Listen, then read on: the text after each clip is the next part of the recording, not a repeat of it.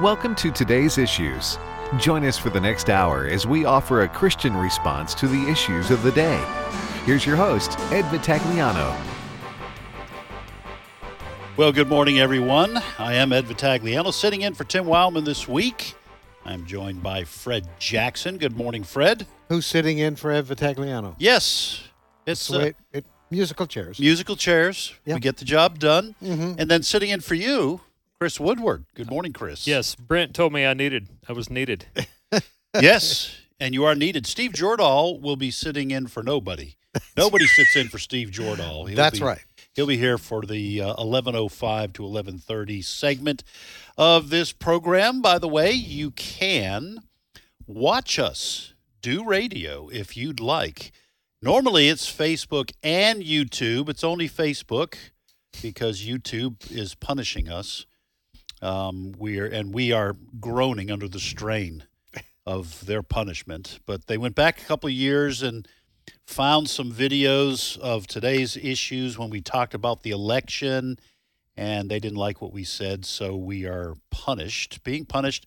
I think until tomorrow. Brent Creeley, our producer, said that we should be back on YouTube by tomorrow, and we are on Facebook currently. We'll see. I don't think we have any ivermectin stories, so we can't get there we go. You just got us blocked. Just for saying the word. So anyway, if you can click through, search for Today's Issues and click through, and you can watch us do radio. We also recommend that you get the AFR app so you can listen to American Family Radio wherever you are. I will throw out an idea. What if we legally change my name to ivermectin hydroxychloroquine? That way, when you introduce me, you think that'll matter to these leftists? it is my name. It is how I identify. Don't judge me. You identify as Esquire. There we go. Esquire. First name Ivor. Yeah. Second name Mectin. Yeah, folks, listen, you got to laugh about it because otherwise you might say something. When you work in news, ugly. you got to find something to laugh about. Nowadays you do. Yes. Absolutely. Pretty sure I've had 3 breakdowns, but anyway. 3 breakdowns. You're pretty sure. Well, you know what you can take for that. It's not FDA approved. No, it's not. All right. Chris, Ivy. Yeah. What's the leading story in your mind? Well, here? let's begin with reaction yesterday afternoon to the trial involving the former Clinton 2016 campaign lawyer, Michael Sussman. This was the first of what appears to be 3 cases that the so-called Durham investigation is bringing to court. And yesterday, Clinton campaign lawyer Michael Sussman was acquitted of lying to the FBI during that Durham investigation. Some people were not surprised. Others were shocked. Looking at tweets from representatives like Marjorie Taylor Greene, they say, everybody should expect this when you're tried in the swamp, stuff like that. I've got a lot of sound bites here on this case, but let's begin with this one. And by the way, you can read more about this verdict at afn.net. So let's begin with this soundbite. I've got attorney J. Christian Adams talking to AFN about the Sussman verdict. Clip 1. That's part of the problem with cases brought in D.C. is, the whole town is a swamp town. And either you get people who, I think that some of the jurors, like their kids knew each other. And another one, like 2 or 3 of them were Hillary donors. And, sorry, you're not going to get a conviction when that happens. Fred, my understanding of the legal system and jury trials almost totally comes from watching Law and Order and Blue Bloods. But no, the defense attorney, prosecuting attorney, each get to strike a certain number of jurors that they don't want, and then you can't strike anymore. Yep. So you wind up getting jurors who may be biased, and all you can do is ask them if they can be unbiased and to judge according to the facts and evidence. And if they're not going to do that, there's nothing you can do. Yeah. So like J. Christian Adams was just saying, having people who are on the jury who were donors to the Clinton campaign, that's probably not going to get you a fair jury trial. No, it's the environment. Donald Trump is pretty well batting 1,000 now on the way he handled himself, the way he described the politics of Washington, D.C. I've checked this in a number of different sites, but well over 70% of the registered voters in Washington, D.C. are registered Democrats. Right. All right? Only 4% of the registered voters are Republican in Washington, D.C. All right, so that's 64% total, right? Or 74%. 74. Sorry. Yeah. So what's the other 26%? Are they Perhaps just independent? Independents or whatever. Wow, the case only is. 4% are Republican? That's what the story is. So here's the other thing. The judge in this case, who has a certain say in the jurors, he was an Obama appointee. Yeah. All right. So it was stacked against the Durham case here. But here's the thing, folks. When Donald Trump talked about swamp, he really did mean it. It is a swamp in Washington, D.C. Add to the registered voters, you have a very biased media. Let me give you an example of the coverage of the Sussman trial. They covered, the Associated Press covered the initial day, and there was some interesting testimony, and they covered what the defense put up, some of the witnesses. What they did not cover, and what didn't even make the story yesterday, was that I think on the third day of the trial was brought to the stand was Robbie Mook, Right. a Clinton campaign chair advisor. Robbie Mook confirmed, as part of the questions, he confirmed that Hillary Clinton signed off on the idea that there was collusion between the Trump campaign and the Russians. Right. All right? She signed off on that. He testified to that. And so, and that goes beyond this trial, folks. This goes to, and we can talk about this in a moment, this goes to the whole 2-year investigation by Robert Mueller. It's amazing. We got a not guilty verdict yesterday, but it does open up a whole lot to us as to the whole Robert Mueller, what happened to the Trump administration for 4 years. Right. It was swamp infested from the beginning. Have to remember, this visit by Michael Sussman to the FBI took place in mid-September, roughly. During that period, during that visit, he called his a friend at the FBI on Sunday night and said, "I'm coming over to your office tomorrow. I got something really interesting for you." Well, the defense during the trial was that Sussman did not tell the FBI that he worked for the Clinton campaign. Right. But he billed the hours that he spent at the FBI to the Hillary Clinton campaign. That evidence, their law firm. That evidence was presented Right. at the trial. Hillary Clinton paid for the taxi drive. I mean, all of this was there. This jury decision was in defiance of the facts. And that's why, people like J. Christian Adams, and we may pay Fox's Greg Jarrett in a second. This was a goner. But there's another serious side to this that we have to mention. 70% plus registered Democrats. So the chance that you're going to have a fair jury. Maybe now you understand why so many people have been arrested with regards to January 6th, and why those people, many of them, are sitting in a jail cell in Washington, D.C. without having had a trial. We're 1 year and 4 months, 5 months past January 6th. Right. Some of them don't have their trial set until July of this year. This is unheard of. Yeah. And what chance It seems to me it's clearly unconstitutional Yes. as well. So what chance do these people have when they do go to trial of finding a jury that's not going to be biased?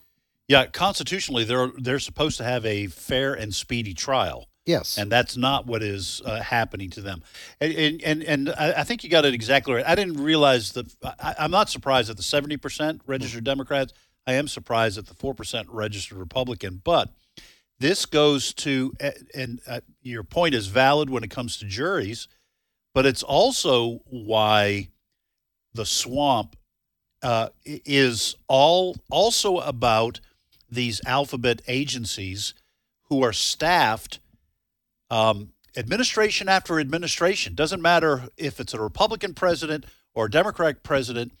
The people who live in Washington, D.C., who live in Northern Virginia, Maryland, any of those places and commute, these are almost all, the vast majority are Democrats. Yes. And it doesn't matter who the president is, they're going to do what Democrats do, and they're going to advance Democratic policies at their jobs. Yes. In these big agencies. Or they'll slow walk Republican orders, regulations until another administration comes in. That's what candidate Trump meant when he called Washington, D.C. the swamp, and it is why he had to fight tooth and nail for the entirety of his administration, starting in the first week when conversations with foreign leaders were leaked. You remember this? Yes. So this is, I'm not sure how you break that apart because Washington, D.C. basically runs the country, but this trial is evidence of the fact that at this point in our history, the swamp runs the country. Mm-hmm. Yeah, and to Fred's point here with the Greg Jarrett audio, let's do this one now. We're going to cue it up. This is Fox News legal and political analyst Greg Jarrett saying on television that the Sussman jury was stacked against the prosecution. Clip 2. As soon as the jury was picked, I said on our air that this case is headed for jury nullification, which is when a jury decides to ignore the facts and the evidence, repudiate the rule of law, and perversely acquit a guilty person for partisan political reasons. And that's precisely what happened. This was a jury that was stacked with Hillary Clinton supporters and, believe it or not, Hillary Clinton campaign donors. And of course, the campaign paid for Michael Sussman, the defendant's peddling of phony information to the FBI. In other words, think of it this way. Money from the pockets of some of the jurors went into the pockets of the defendant. So how in the world they were not disqualified is utterly confounding. But the judge appointed by Obama said, oh, gee, it's fine. They can serve, wink, wink, to the defense table, and thus the result. Well, we're going to have Abraham Hamilton III on at 10:30 because this is one of the questions I want to ask him. Is there a way, obviously the judge, as Greg Jarrett was pointing out, listen, I don't want to slander, I don't even know if it was a man or was it a man, the judge, a man or a woman? I believe so. Okay. I don't want to slander the individual. I know nothing about him. Obviously, didn't even know what sex the judge was. But so I don't want to make assumptions about what he was thinking. I would hope that a judge who's appointed by any president would fulfill his or her duty in a way that, is representative of integrity and being ethical. Yes. But it all looks very suspicious when you hear this laid out this way. So I want to ask Abe when he comes on in just a few minutes, was there something, let's say the judge was ethical and was not biased and was doing a fair and impartial job as judge in this trial, is there a way for a Clinton donor to be stricken from the jury even past that number of opportunities that the prosecutor has? So that'll be a question. Yeah, it does appear the judge in the case was a male, federal judge Christopher Cooper. Okay. Well, of course, I'm not a biologist, so neither am I. I don't know if I can even define what a male is. I got a BA is. in communication. Okay, I'm an expert in many fields. All right. What else? Anything else, Fred, that you wanted to talk about in this story? No, just to go back. What's also disturbing, and I think I just alluded to this a moment ago, but when we had this 2-year investigation by Mueller was aware of everything that we heard during this trial. Yes. Yet it went on for 2 years. Yeah, and you know what? This is another point that we made at the time. He had like 17 attorneys who Yes. were all Clinton fans Yes.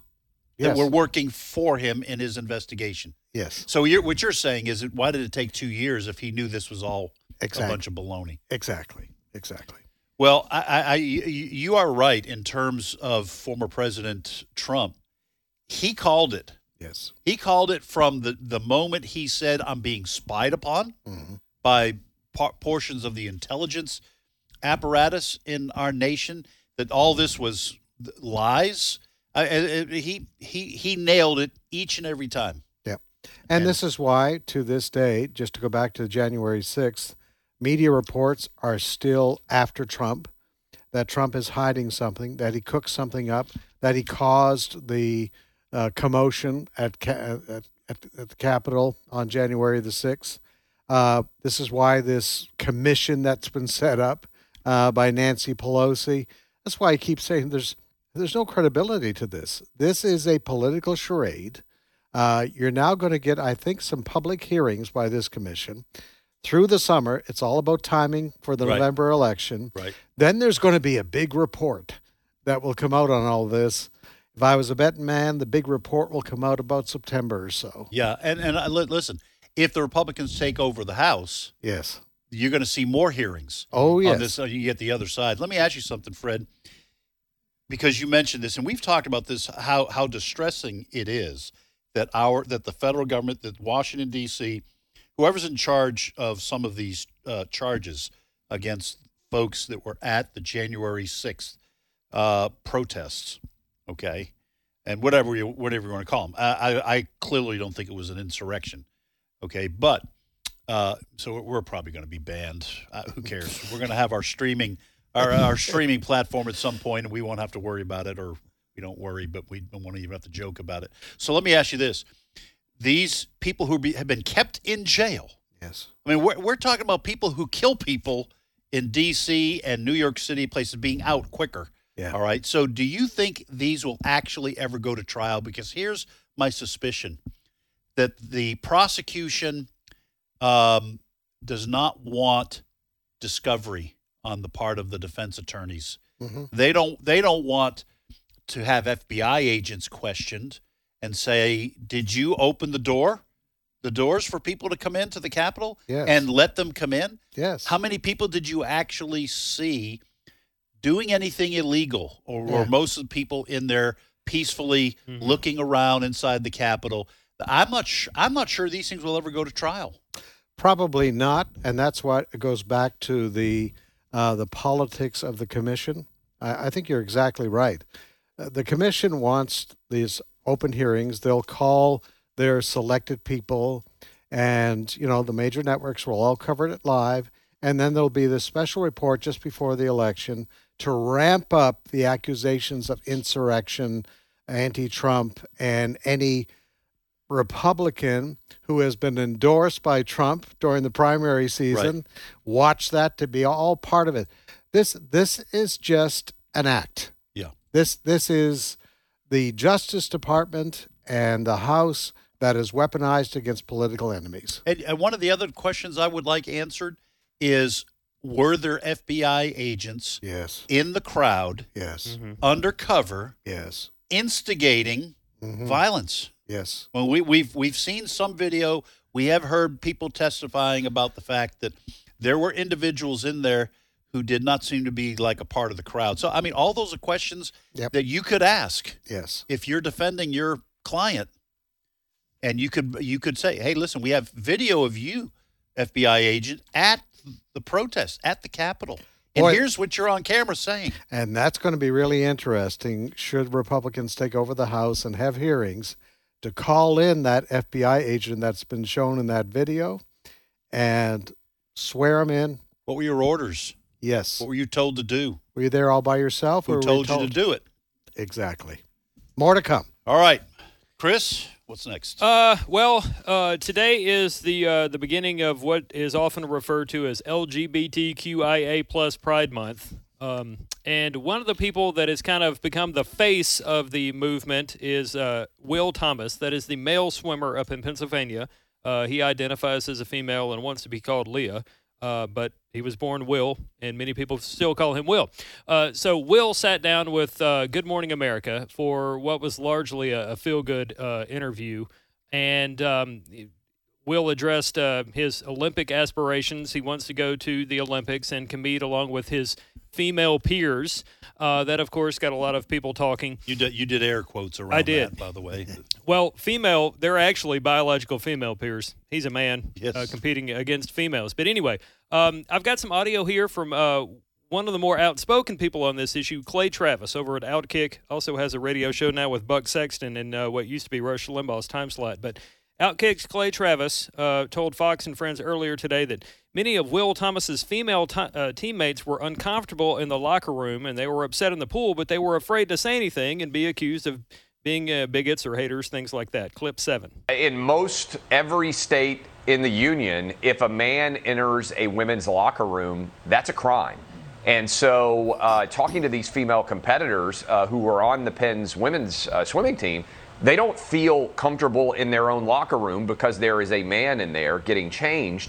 And worse than that, you've probably seen, several of these women reached out and spoke to Outkick anonymously. They're terrified to have any measure of criticism about this because these women are afraid of being branded as transphobic just because they want to compete against other women. One of the things I think people don't realize about Clay Travis is that he is an attorney by profession. He's also a radio personality and has written a bunch of books. Many of them are sports related. So I think it adds to his argument there that it's a crime for you to be in these places. It's not just some guy that doesn't like the issue. Well, but he knows the issue. The problem is it's a crime if you're a man, and what these people are pretending is that Will Thomas is not a man. Right. That he's Princess Leia. Okay, I'm sorry. That was a cheap Star Wars joke. You scruffy looking. Yes, anyway, Wookiee. Okay. So that's the problem is they are pretending that he's not really a man in a woman's locker room. And Fred, I got to tell you, for these girls real girls who are young women who are on the University of Penn swim team, they're not just worried about their swimming career. They're worried about when they go into the public sphere to get a job, that their name's going to show up as being transphobic. And if you want to work in corporate America today, you're going to get shut down if they do a quick Google search and find out that you were outed as being one of those women who complained about Will Thomas being on the swim team. Well, there are a couple of things that amaze me about this. Where are the feminists in this country who have been out protesting in the streets for women's rights? They're silent. Apparently, to the feminist leaders in this country, these women who swim for Penn State on the team there have no rights. They have no rights. They have to just put up with this man being in their change room. And then there is, to your point, they're scared to say anything because it might jeopardize their future career. I mean, this is where we are in this country. Right. It is absolutely amazing. And for those who say we need to follow the science, whether it's the pandemic or whatever the case may be. Climate change. You're not following the science. Right. You're following a political narrative that is endangering women in this country. And they're not speaking up. And I hope a lot of people on the left side of the political spectrum or right side, remember that when you go to the polls in November. Well, it seems to me that that Will Thomas has a pretty good shot at being on the U.S. women's swim team and representing our country in the Olympics during women's swimming events. Mm-hmm. It's happened in a lot of other sporting events, so they're going to allow this in swimming. All right, folks, we're going to take a quick break, and when we come back, we'll have Abraham Hamilton III will be with us, and we'll have more news about what's happening here and abroad. Please stay with us.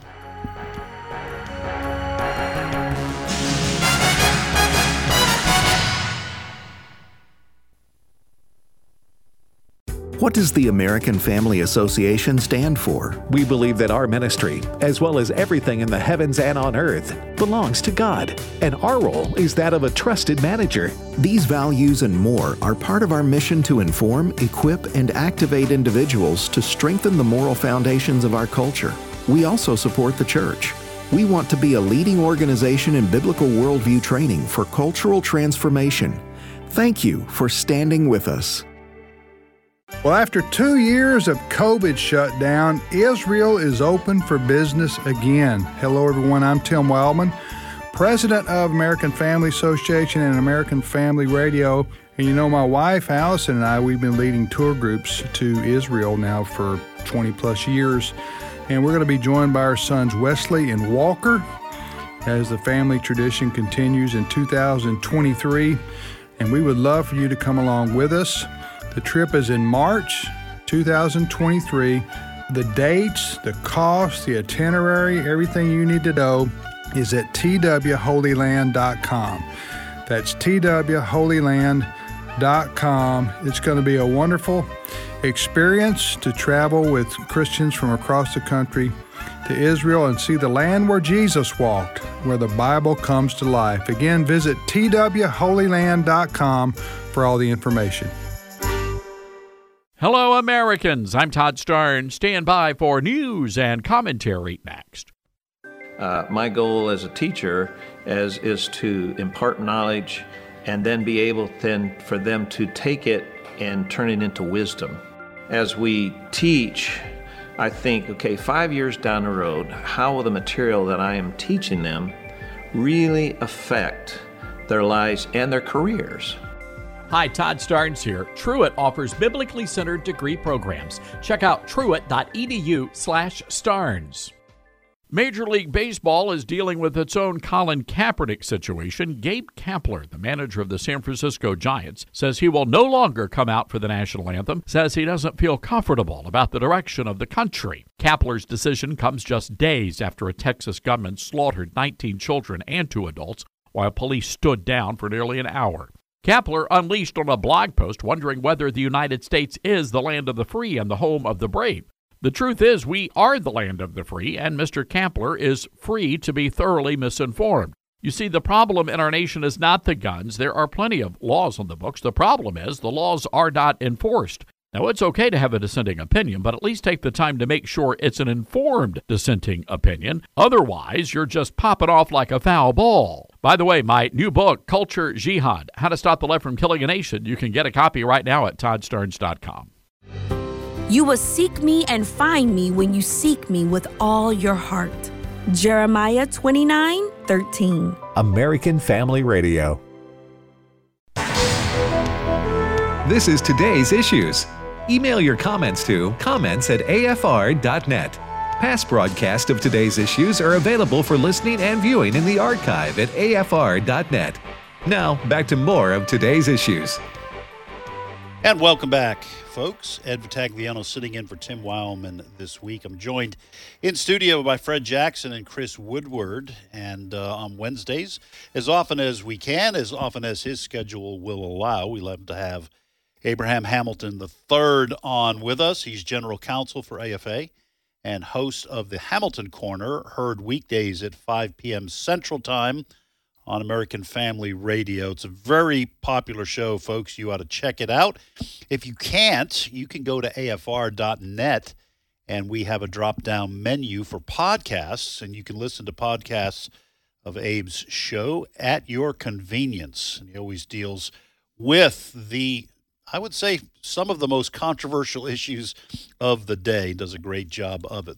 Again, this show is very popular. Abe, welcome back to today's issues. Thank you.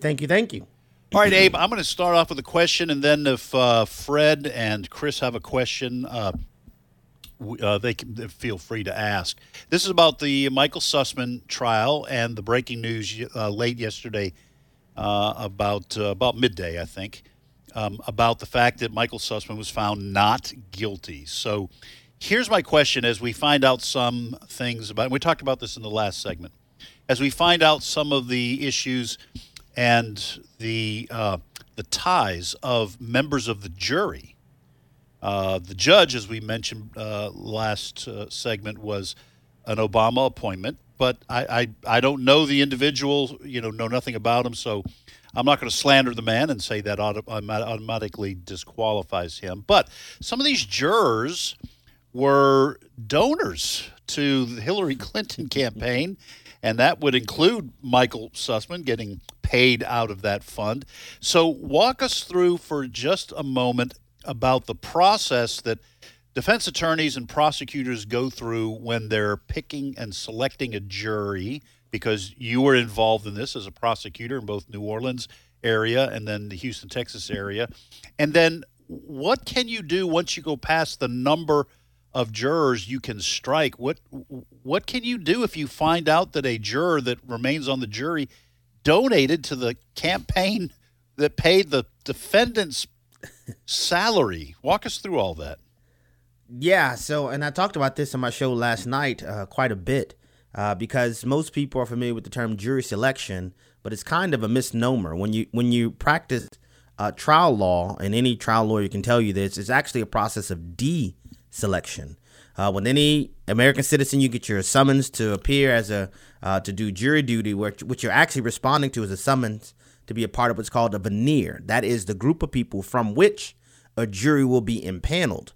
And so in this deselection process, because both sides, the attorneys don't get to say, okay, I want this one, I want number 10, I want 15. No, it's actually a deselection process. And so you have a combination of several ways to eliminate those veneermen from being impaneled as a jury. When you take the oath and you're one of the 12 jurors, if it's a case where there's 12 jurors, and if there are alternates involved, once you are sworn in by the judge, then you are then impaneled as a jury. But before you get to that point, it's a process that takes place. It's called voir dire. And what happens in that process, both sides get to examine veneermen to see whether or not they will be fit to serve. And so you have a combination of what's called peremptory strikes. So this is a set number of strikes that both attorneys for both sides can use to eliminate prospective veneermen. Then once you have exhausted all of your peremptory strikes, and let me say this, peremptory strikes can be used for any reason whatsoever. You don't like the hair color, you don't like the nail polish, they can be used for any reason whatsoever, just as long as they are not subject to what's called a Batson challenge, to where it's some type of prejudice, partiality, racism, anything like that being employed. But peremptory, you have a set number, both sides have the same number.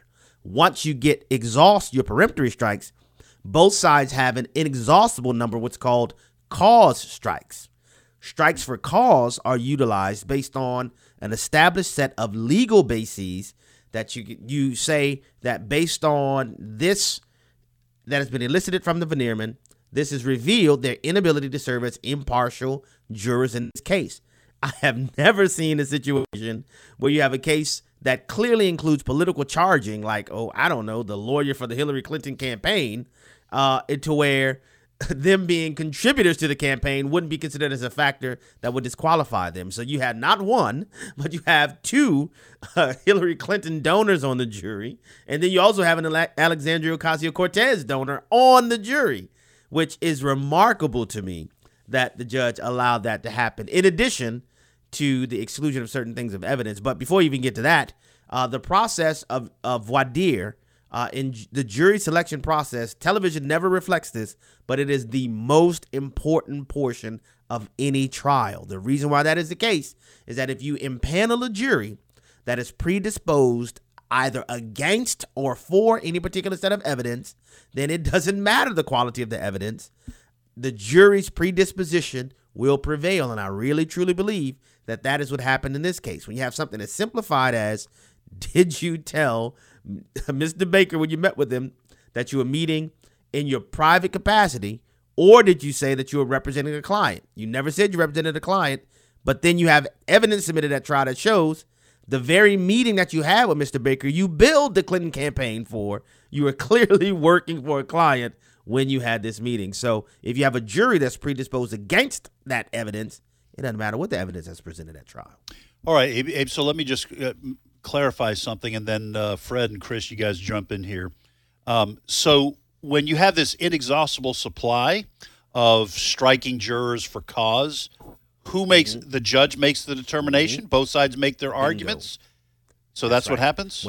That's exactly right. So when you have a strike for cause, and what usually happens is after you've exhausted your peremptory strikes, you have a cause strike. Different judges do it differently. I've had judges to where you do cause strikes at the bench, and the lawyer has to argue. Let's say, for example, I don't know, Judge Juror number 15, it's been revealed that they're a donor to the Hillary Clinton campaign.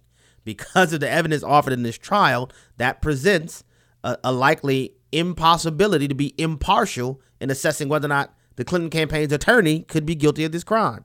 Then the opposing side would argue, I don't think they're partial because of this. Sometimes the judges will give you a chance to rehabilitate that juror to say, hey, well, yeah, I donated to the Clinton campaign, but that doesn't mean that I'm just going to give a free pass to anybody just because they happen to work for the Clinton campaign. And then the judge would have to evaluate whether or not that juror seems to be telling the truth or whatever. And then the judge will ultimately make the decision as whether or not those jurors will be struck. In this case, I know for a fact that those arguments were made, and the judge said, nah, I think they can be impartial, and allowed them to be impaneled on the jury. Wow. It was Fred here. That's why a lot of people said before this trial began that Durham's team really doesn't have a chance. We talked about earlier that 70% of the registered voters in D.C. Are Democrats. That's there. So it's going to be in a politically charged case like this one. Durham was up against it. Durham's team was up against this right from the beginning. Well, they were. I mean, there's a particular portion of evidence where you have a case like this where the charge is one count. It's the exact same charge that General Flynn was charged with, Title 18, U.S. Code 1001. When you have a situation like this, juries, because we're human beings, to assess whether or not, well, it's a lie, almost everybody expects and anticipates having some type of motive. What happened in this case is that the Durham team was forced to try this case without being able to present the contextual evidence before the jury. It was presented before the jury as if, Sussman is just this one-off rogue attorney that just comes, randomly appears and lies to the FBI, as opposed to being able to offer the entire evidence that no, Sussman was one among a cacophony of people who were contriving together to thwart then-candidate President Donald Trump. For example, July 28, 2016, there was a meeting in the Oval Office to where Barack Obama was presented with evidence that said Hillary Clinton approved this scheme to tether Donald Trump to Russia to specifically take the attention away from her usage of the illegal use of the email server. Barack Obama approved of that and was notified that Hillary Clinton approved of it as well. And that 3 days later, after that July 28th meeting, is when the formal Russian collusion investigation began. Well, all of that evidence was excluded from the trial because what the Durham team wanted to present is that this lying to the FBI was a part of this larger scheme. Well, the judge prohibited admission of evidence of the larger scheme because he said, that would confuse the jury. And I was like, what? That's not going to confuse the jury. It provides the context to help them to understand why this seasoned, high-profile, high-powered lawyer who's a partner at Perkins Coie, why he would be motivated to tell this lie. That was excluded from the trial, and so that was not something the jury was able to consider. It's absolutely amazing to me. Correct me if I'm wrong, Abe. The jury finds Sussman not guilty, even though during the trial, the records showed that he billed the meeting with James Baker to the Hillary Clinton campaign. He billed the time that he was talking to James Baker, that he now denied that he was part of the Clinton campaign, yet he wrote a bill to the Hillary Clinton campaign for the time he spent with Baker. I mean, how does a jury then say, he didn't lie? I just don't understand. Which comes back to my first point. You had James Baker testify in court. Yes. Michael Sussman, I know him. The only reason why I met with him because we were friends. We worked together at the Department of Justice, and he told me that he wanted to meet with me, not because he's representing any client, but because he just wanted to help the Bureau. They were also able to admit into evidence a text message from Sussman to James Baker that says the exact same thing. I'm not representing anybody. I just want to help the Bureau. Then you have the exact meeting that you have with James Baker. You're billing the Clinton campaign for it, which is showing you're working for the Clinton campaign as you're doing this. All of that was presented into evidence, yet the jury still says not guilty, which comes back to what I said at the very beginning. If you have a jury that's predisposed against the particular evidence, it doesn't matter what the quality of the evidence is, they don't want to hear it. Chris, you got anything to add? And then we'll let to make Abe sure go. to make sure I'm understanding everything correctly here. Can this case and how it went be applied to the other cases or future cases that Durham might bring to court? In other words, attorneys might be able to say, well, this and this happened in the Sussman case. You, the jury, should rule that way as well. No, you won't be able to do that. There'll be motions in limine, or what they call it, to file to exclude that kind of conclusion from being offered. But if any testimony offered under oath in the Sussman trial can be used, depending on what witnesses may testify in subsequent trials. But the conclusion of that trial can't be utilized as a basis to argue that because this guy was acquitted, all other persons should be acquitted as well. They won't be able to make that argument. Abe, one last question. We'll let you go. So, in your opinion, was this probably the best case that Durham had, and he was going to build off this, or do you expect any other high-profile charges to be filed against other people? I'm not really certain because I don't know all the evidence that he has. Okay. I know that he wanted to try to get this additional contextual evidence into the proceedings in this particular case because juries clamor for that kinds of information. I mean, I can tell you that I made it a practice, and I've tried over 100 cases to a jury verdict. Every time I tried a case, I would always go back and talk to the jury and ask them, what did they expect? What did they like? What did they dislike? What kind of evidence? And because juries are human beings, context always makes a difference. If you're evaluating just an individual, I can imagine some juries, even that are not necessarily partial, to say, now, why would this high-powered, wealthy attorney just decide randomly just to lie to his friend? And they have this question lingering in their minds, and the judge prohibited them, in this case, from being able to answer that question. Could the answer to that question been something that could have aided a juror or two to move closer to a conviction? I think so. But again, that's just my opinion. But in terms of subsequent prosecutions, I honestly don't know because I don't know what evidence the Durham team has. Yeah. Okay. Hey, thanks, Abe. Appreciate it. Look forward to your show tonight, and appreciate you being on with us here on Today's Issues. Thank you, Ed. That's Abraham Hamilton III, General Counsel for AFA. He's host of the Hamilton Corner, heard weekdays at 5 p.m. Central Time on American Family Radio. Folks, you heard Abe. I mean, he brings a wealth of experience and knowledge to his program. You need to check out the Hamilton Corner at 5 p.m. Central Time. That's the kind of expertise you get with Abe. So, all right, you guys have anything else you want to add on that discussion? It's pretty amazing. I'm glad we had Abe on. That fills in some gaps in terms of being able to strike additional jurors for cause, and what an important part a judge plays, especially if he's an Obama appointee. And I will just toss this out. If you're a juror who gave to the Clinton campaign, and this Michael Sussman verdict could affect Hillary Clinton's decision to run in 2024, I don't know how you don't strike those jurors. Yeah. I think there's a warning in this case also. If you happen to visit Washington, D.C., and go to a Republican meeting, make sure you don't drop any gum wrappers on the ground. Yeah. If your case goes to court, you're guilty. Yes. And you'll go to jail. I mean, Trump, I don't agree with all the language he used, his attitude sometimes, but to go back to where we were talking about a little while ago, Trump was right. Washington, D.C. is a swamp. Yeah. And don't expect Washington, D.C. to act like most of the rest of the country. Yeah. You're in a different world in Washington, D.C.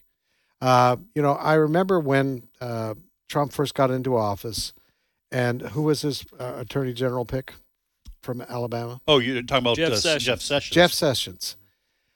It'll go down in history as one of the biggest political mistakes. He recused himself. He handed You're all exactly right. He handed all of this over to the ethics committee at the Justice Department, which was made totally up of Democrat lawyers. Yeah.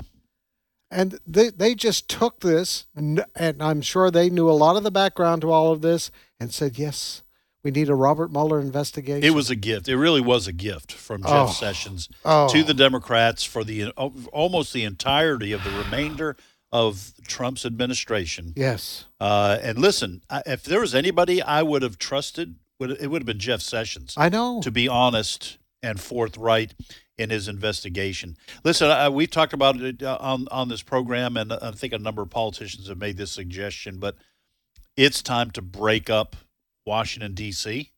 and farm out these big alphabet agencies. Oh, yes. You send the Department of Education somewhere to some state, the Department of the Interior.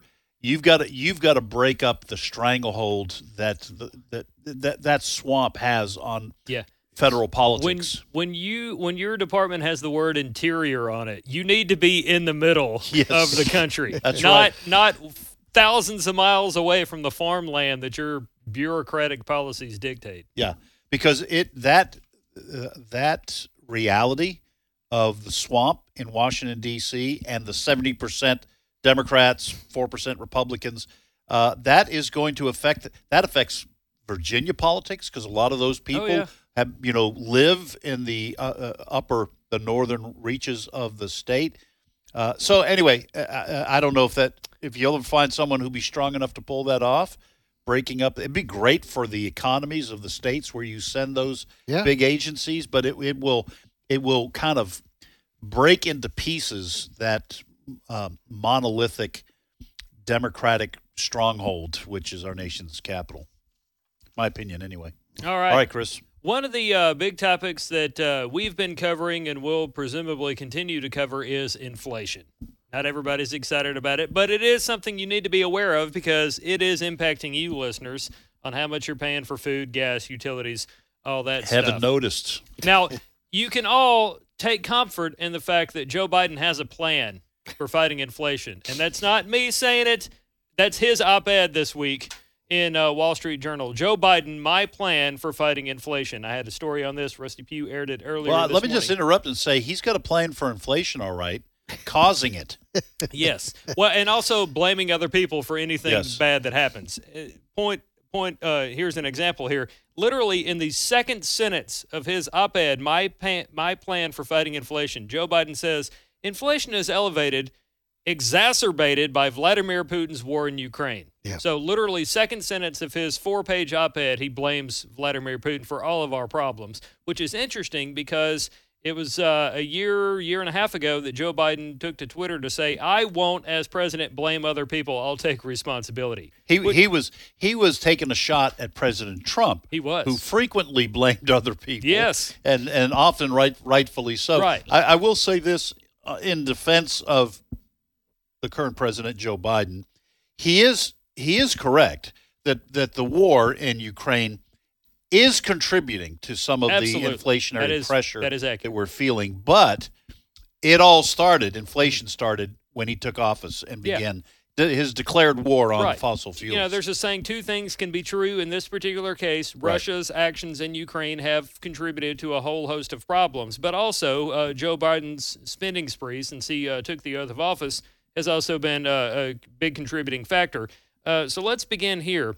I've got some audio of Fox News reporter Peter Doocy and his new White House frenemy, Press Secretary Karine Jean-Pierre, talking about Biden and whether he takes blame for some of the inflation problems. Clip 5. Does President Biden take any responsibility for his policies potentially contributing to inflation? His policies has helped the economy get back on its feet. That's what his policies has done. When we talk about the gas prices right now, this is indeed Putin's gas hike. This is what we have seen in the most recent months of what we've seen at the gas pump. And so that is a fact. We have seen about 60% increase in the past several months, and because of the amassing and his invasion of Ukraine. And so the president, his goal right now, and what he is frustrated about, is what the American people have to go through, and what they are trying to deal with as they are around their kitchen table. So that is his focus right now. All right, Fred. So let me say this. First of all, she does Karine Jean-Pierre. Everyone likes pretending like they can speak French. I call her KJP. Yes. I don't want to get confused with KBJ, who was nominated for the Supreme Court. But anyway, so I don't think she's a very good press secretary. Maybe she'll grow into it a little bit and get a little better at deflecting, which is what a press secretary does. Okay. So let me just say this: it may very well be, and that's why I said that the war in Ukraine, is adding to some of the inflationary pressures. So let me ask you this: if we were betting men, which we're not, but if we were. Does that mean, let's say you can graph this and see the spike in prices, so 60% of it since the Ukraine war. So if you were a betting man, Fred, when this war is over, do you think the Biden administration will push for prices to come back down to where they were before the Ukraine war, the war in Ukraine? Or do you think they want to keep those prices artificially or otherwise high to push us towards the Green New Deal? I can answer that by quoting Joe Biden. In fact, even better, let's listen to what Joe Biden's plan is when it comes to America's fuel needs. Cut number 6. When it comes to the gas prices, we're going through an incredible transition that is taking place, that God willing, when it's over, we'll be stronger and the world will be stronger and less reliant on fossil fuels when this is over. Okay, that's different, isn't it? That's a By the different way, that was a explanation. few weeks ago. That's not, 2 years ago when he was campaigning. He was saying the high prices are because we're going through a transition. Mm-hmm. He didn't even mention Putin in that. He says we're going through a transition, and when we come through it, we'll be less dependent on fossil fuels. Exactly. All right. So we've talked about this before. First 24 hours in office, he killed Keystone. He's the pipeline. Yes, the pipeline. He is also denied further leases on land that has full of natural gas, oil, you name it, coal. He has declared war on fossil fuels. Right. Here's the thing. If Donald Trump was still in office, we would be energy independent still, as we were when he was in office. It wouldn't matter what's going on in Ukraine. We would have enough to take care of our own needs. Right. So, for the White House to try to spin this towards Putin, because of the initial policies of Joe Biden that he put in place deliberately when he first came in office, we were not ready for Putin's invasion and what that would cost us with regards to the availability of fossil fuels. It's very simple, folks. In the Trump days, we had enough to fill everybody's gas tank. And can you remember the prices back then? There might have been an elevation because of Putin, even if Trump was still in office. Right. But we wouldn't be looking at the prices we're looking at today. Right. We wouldn't have Donald Trump going to Venezuela saying, please, could you give us some oil and gas? Right. We wouldn't be going back to the OPEC nations and saying, please, give us some oil and gas. Right. We wouldn't be doing that. So for them to say it's all Putin's fault is a bold-faced lie.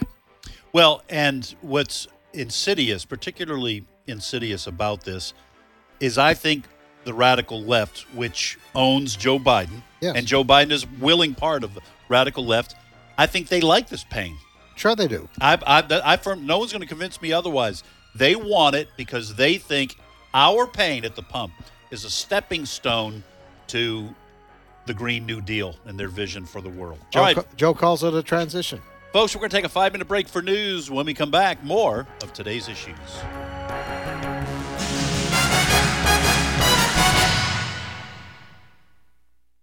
The views and opinions expressed in this broadcast may not necessarily reflect those of the American Family Association or American Family Radio.